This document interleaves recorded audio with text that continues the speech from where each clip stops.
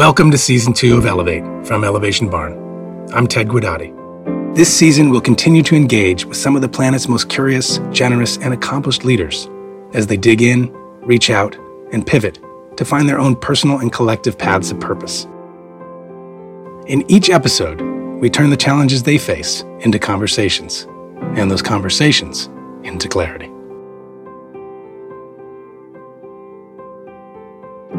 In 1825, the French judge, lawyer, and politician Jean-Antoine Briand-Savarin wrote, in French, of course, "Tell me what you eat, and I'll tell you what you are."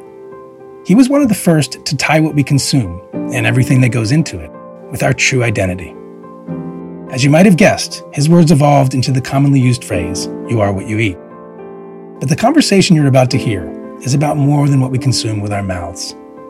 Who we are deep down is about what we consume with our eyes, our ears, our skin, our lungs, our minds, and our hearts.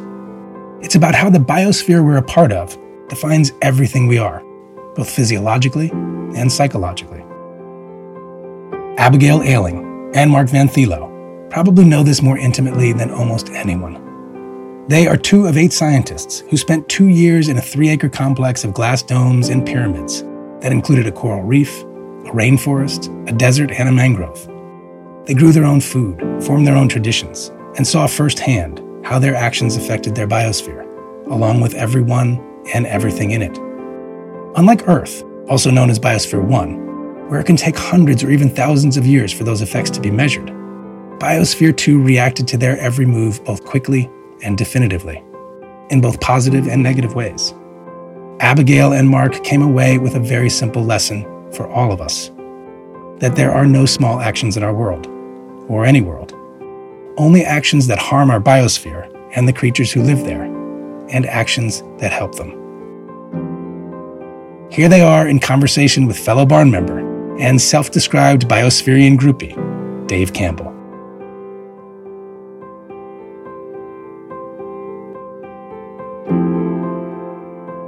Thank you for all joining. And the Elevate podcast is very proud to be engaging and introducing 2 spectacular people, Abigail Ayling and Mark Van Thilo. When we met, I was absolutely enamored by their incredible story, a story of huge generosity, huge impact, and also the real celebration of how science and how we can help our planet is realistically the next chapter that we're all moving into, versus hearing about all the challenges and sitting back and doing very little about it. These 2 are selflessly causing incredible change around the world. And then Dave, thanks a million, mate, for stepping in here and leading us through this conversation of exploration on the incredible journey that these 2 have taken since their youth all the way to what they're doing with the Biosphere Foundation in North Bali. So take it away. I'll leave it with you, mate. Awesome. Thank you. I'm going to try not to geek out too hard here. Really, really excited to be here with these 2 scientists who really have dedicated their entire lives to making our planet a better place. And to quote Gay, I'm just going to read this here. They participated in the dynamic management of our biosphere. And I thought that was pretty interesting because we can easily kind of talk about how we're screwing up things, but maybe it'd be more interesting to talk about steps that they've taken and steps that we can take to make things better. And so, I mean, I guess we can start sort of in a basic way, and maybe you can describe what is a biosphere and why was this one Biosphere 2, and how did you come to be involved in it? The biosphere encompasses all life as we know it on this planet, and that includes not just living things, 5 kingdoms of life at all. It includes an atmosphere, and it includes the geology. It includes death. It includes life. So, if you will, Biosphere 1 is the Earth's biosphere, our life support system as we know it, all of us. We share one biosphere, Biosphere 1. And Biosphere 2 was a man-made miniature closed world system, 3.15 acres, that we were so lucky to be a part of back in the 80s, and then subsequently live in for 2 years. And how did you guys get to be involved? I mean, there were only 8 of you. There was a little bit of a self-selection process because all the people that ended up living inside also were critical to the building and the design of it. I was asked to become involved in Biosphere 2 as the quality controller for construction. And I slowly worked my way in as the guy that knew where all the switches and how to turn everything on. So it was, I was in charge of technical systems. And what was sort of the philosophy of Biosphere 2 of putting 8 scientists in this closed mini planet for 2 years? I mean, yeah, we wanted to see if it actually was possible. Can you take an area, completely seal it, airtight, use all the water that we started with and recycle all the water? This, we're talking 1980s. Can you actually close the loop on recycling? Is something going to happen to the water? That wasn't known then. So could we maintain an atmosphere? And also, can we grow enough food for 8 people on a half an acre? That was our task. Let's see if we could actually do that. I'd love to hear a little bit more about some of the challenges you faced in that 2-year period while you were inside. Yeah. Of all the challenges, the greatest was the human. And we also had the ocean. The coral reef was the most difficult biome to be sure we were taking care of well. Carbon dioxide was the most difficult biosphere management task we had. We had carbon dioxide that would soar to, it actually at one point soared as much as 4,800 ppm. We are somewhere right now at 425 ppm CO2. We had oxygen plummet to 14.2, and we maintained it from then on at 16%. And all of these have stories. The coral reef was the first and the only living coral reef artificially made at the size of 1 million gallons. And everything about it was a complex story. So in terms of Biosphere 2, it was in a temperate light regime. Well, all coral reefs, unless they're deep ocean reefs, are in a tropical light regime. So they don't have falls and winters and springs and summers. And the light changing and the corals getting bleaching due to light. They tend to live in really precise, nutrient-loaded, or in this case, not loaded seas. So managing a sustainable cycle for the coral reef, given that life tends to produce waste, and then you have to remove that, was always a significant factor. And it was cold outside. It was the Arizona winters, et cetera, and it had to be maintained through the techniques at a very precise level to keep the corals healthy. And we managed to do that. So all of these things, just to name a few, real-time learning about living in a biosphere, and the same challenges we're dealing with right now, we dealt with. And the oxygen story was fascinating because, first of all, we had a system that was tight enough that you could measure oxygen decline. So we had a leak rate of 1% per year, which in that 20 mile, and this is only in the cork, the 20-mile corking, that meant a hole the size of a pin, of a hairpin. So that's a very slow rate. So by the time we were at 14, after 14 months, we were at 14.2% oxygen. We knew, because calculating the weight of the atmosphere, we knew we were missing 20 tons. And 20 tons is a semi-truck load of oxygen. So in a closed system, where is it? And then the search went on. And, you know, we were also pre-internet. Right now, we could put something like that out on the internet and say, this is what's happening to us, if anybody have any ideas. In those days, it was all word of mouth. So somebody suggested it probably is, you have too much iron in your soil, probably oxidizing there. So we took cores out of that and looked if there was any oxidation, but yes, there was some, but not at that level. An obvious one was the coral reef was making it into calcium carbonate, and maybe there was a layer on the bottom of the ocean that was making calcium carbonate. So we took samples of that, and sure, it was not there either. Then somebody at the Columbia University said, why don't you take a look in the concrete? Because he was dealing with a problem called carbonization, where many bridges around in the world, after 20 or 30 years, the cement keeps curing, and you have that process of carbonization where the CO2 gets further and further in the concrete. So taking that up.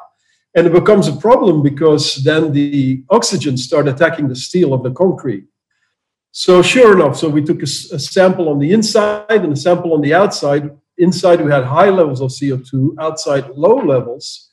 Now we made that comparison, and sure enough, it counted for 20 tons of CO2 that was stored in that concrete. Now, you mentioned, Kay, that the coral reef was this very sensitive system, and it was the most difficult system.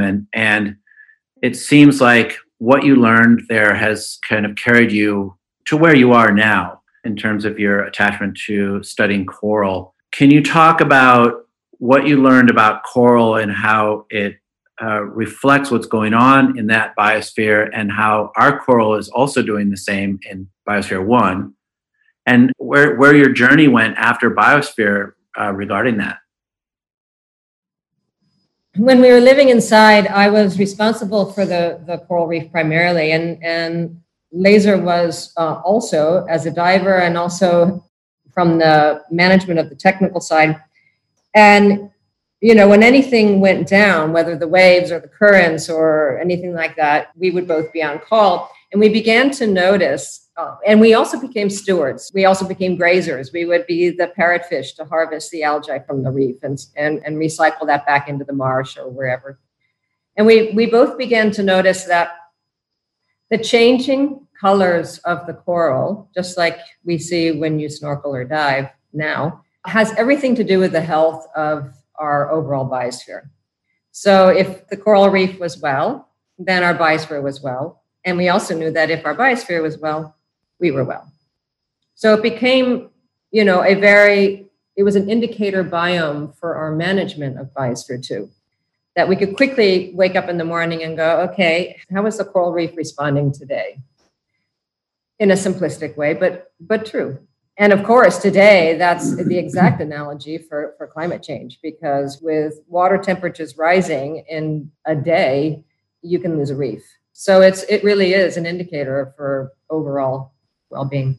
When we left Biosphere 2, we decided that we really wanted to explore that idea. So if ocean's a water planet, which it is, and coral reefs are the indicator to the health of the ocean and thus the health of our biosphere, and thus our health, well, what is Biosphere 1 saying? So we launched an expedition it was a 14-year plus journey with 48 coral reef sites around the tropics. And we found that 2/3 of the reefs were disappearing. And that was 1995 to 2008. This is before the cause of alarm bells about the ocean and coral reefs was going off. It was new. We were definitely pioneers and interested in finding out. And that's what we found out. And it, of course, agrees with what other organizations have since discovered, is that 2/3 of the reefs, no matter where they are disappearing. So that was a pretty serious reflection on, okay, well, then that means our oceans are disappearing. It means our biosphere is disappearing. It means our future for humanity is uncertain.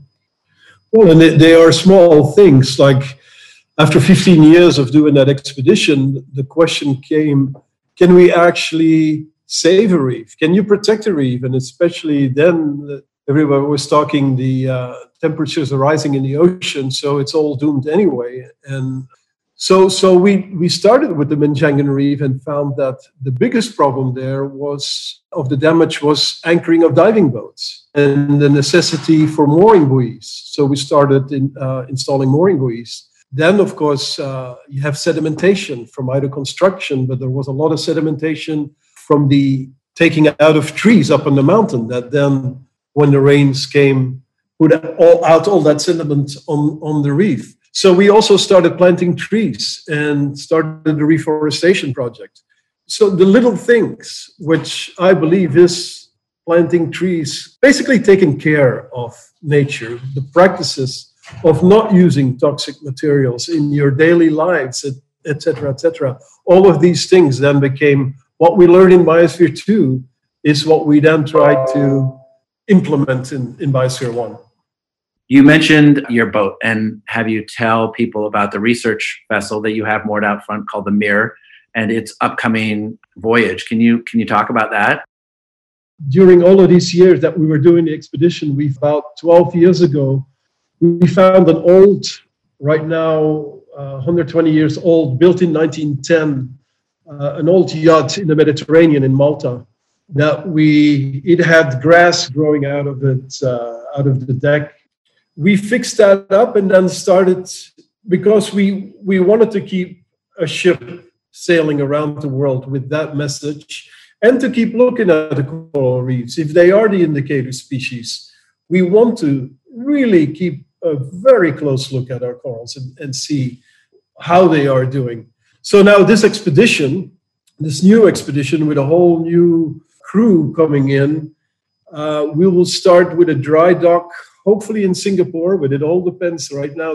All of our plans, of course, depending on what is happening in the world right now. But we will go around the Coral Reef Triangle for 3 years with that same kind of message, and with the idea of finding partners, and especially around Indonesia, which is the heart of the Coral Reef Triangle, to do just those things that we done in Bali with the Menjangan Reef and with our center. So to create a chain of connections and network with like-minded people doing these kinds of trainings and of course every ecology has its own challenges. So it will be depending on different islands will have different challenges. The ship, of course, itself is an amazing training vessel, because what you start out with at your expedition, the people that you have, the materials that you have, the knowledge that you have, is what will have to take you around. So that's in short, upcoming expedition wanting to start in April. It'll be a 3-year voyage starting in next year to take the ship all the way to the remote far east side of Indonesia, north and south. Robin Gurney has a question that sort of pertains to that. Robin, are you there? Actually, it's your daughter Havana's question as to whether the Biosphere 2 still exists, and whether is it something that could be visited as a structure? Well, yeah, it still exists, and right now it's under management of the University of Arizona, who is doing all kinds of experiments and really good work with it. It is not treating it as a biosphere, though. It is not using it as a closed system, but they are doing good work with it. That's great. Roshi, do you have a question?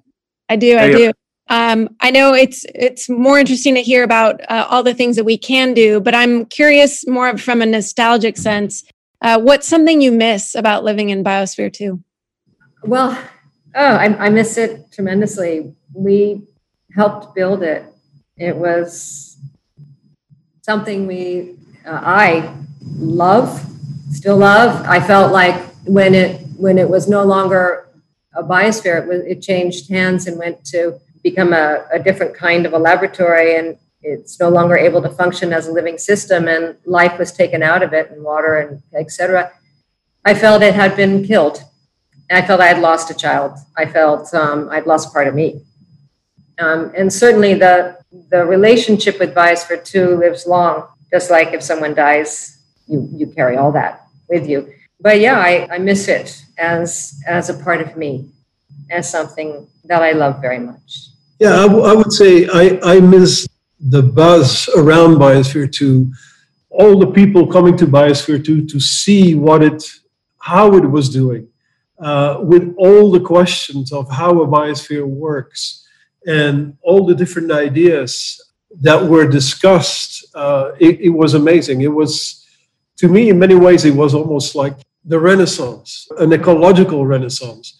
Like, what materials can we use? What are best practices in the biosphere, in agriculture, in rainforests, and all the people that were working in those different places would come to the biosphere. And especially right now, I think to understand that there was no internet there then, so people had to travel there, writing letters, actually faxes, etc. But you knew internet was coming in many ways, because that discussion had to take place. And it was fascinating. And to me, that stimulation was fascinating. Thank you. Brett has a question that's a little more location specific for those of us here in Indonesia. Brett, you there? Yeah, simple question. If you could give us a brief update on the assessment of the state of the biosphere in this Indonesian archipelago, and if you could let us know, where the most critical stress points are. Indonesia's on the verge of some sort of environmental catastrophe. I'd love to hear your assessment on that and where we need to give special attention. Thank you. Anywhere you look in the world, it's a problem, isn't it? So with Indonesia, you're spot on, though. It is the biological center for species, for diversity, land and sea. It is perhaps the mother of the earth in terms of the wealth that can evolve and restore eventually.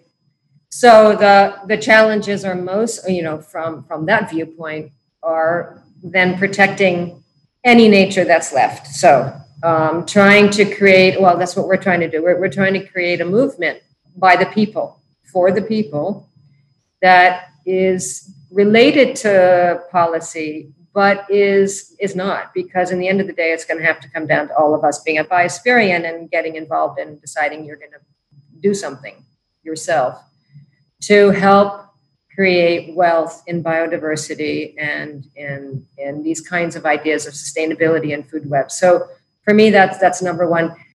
Because the biosphere is being degraded, disease is right on our face.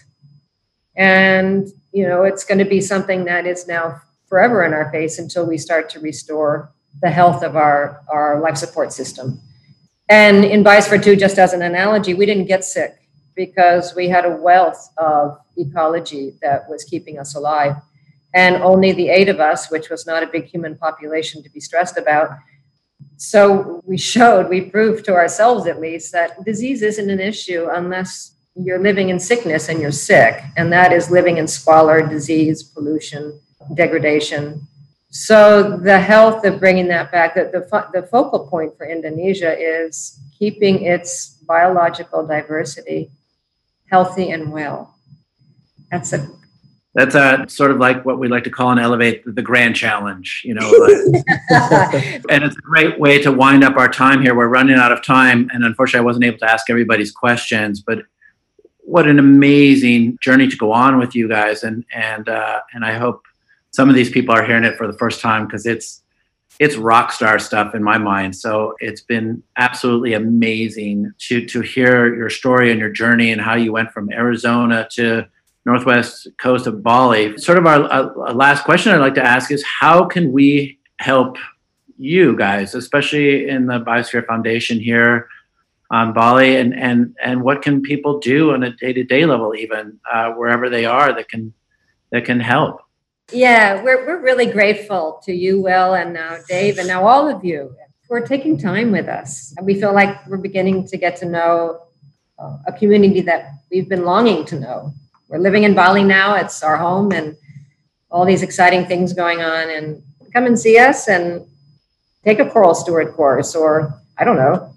We are looking to build capacity every which way.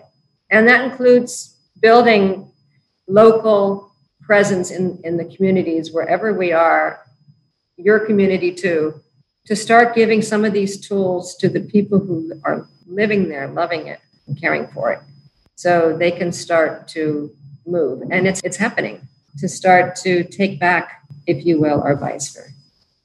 Yeah, it's ours to care for and to love. It's time.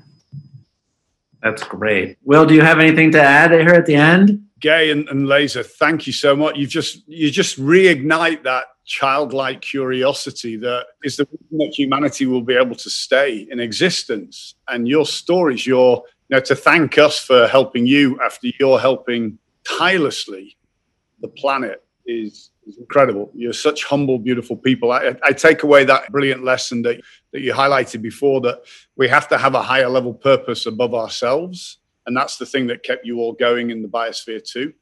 But we have to keep that balance of, it's not about us, it's about what we can do. And I don't think there is a better cause, a better foundation to support than the Biosphere Foundation by Munjangan. And we are going to drive that as a key Elevation Barn ambition, to support you in every way, tie in what's happening with the Green School community, and to be able to let our children be part or even connect to the wisdom and the impact that you have all created. We'd be primates to even not think about that.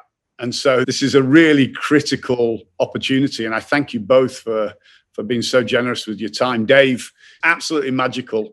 And you're all beautiful people. I'm honored to know you all. And thank you so much for inspiring this audience today. Biosphere Foundation, you rock. Thank you so much indeed.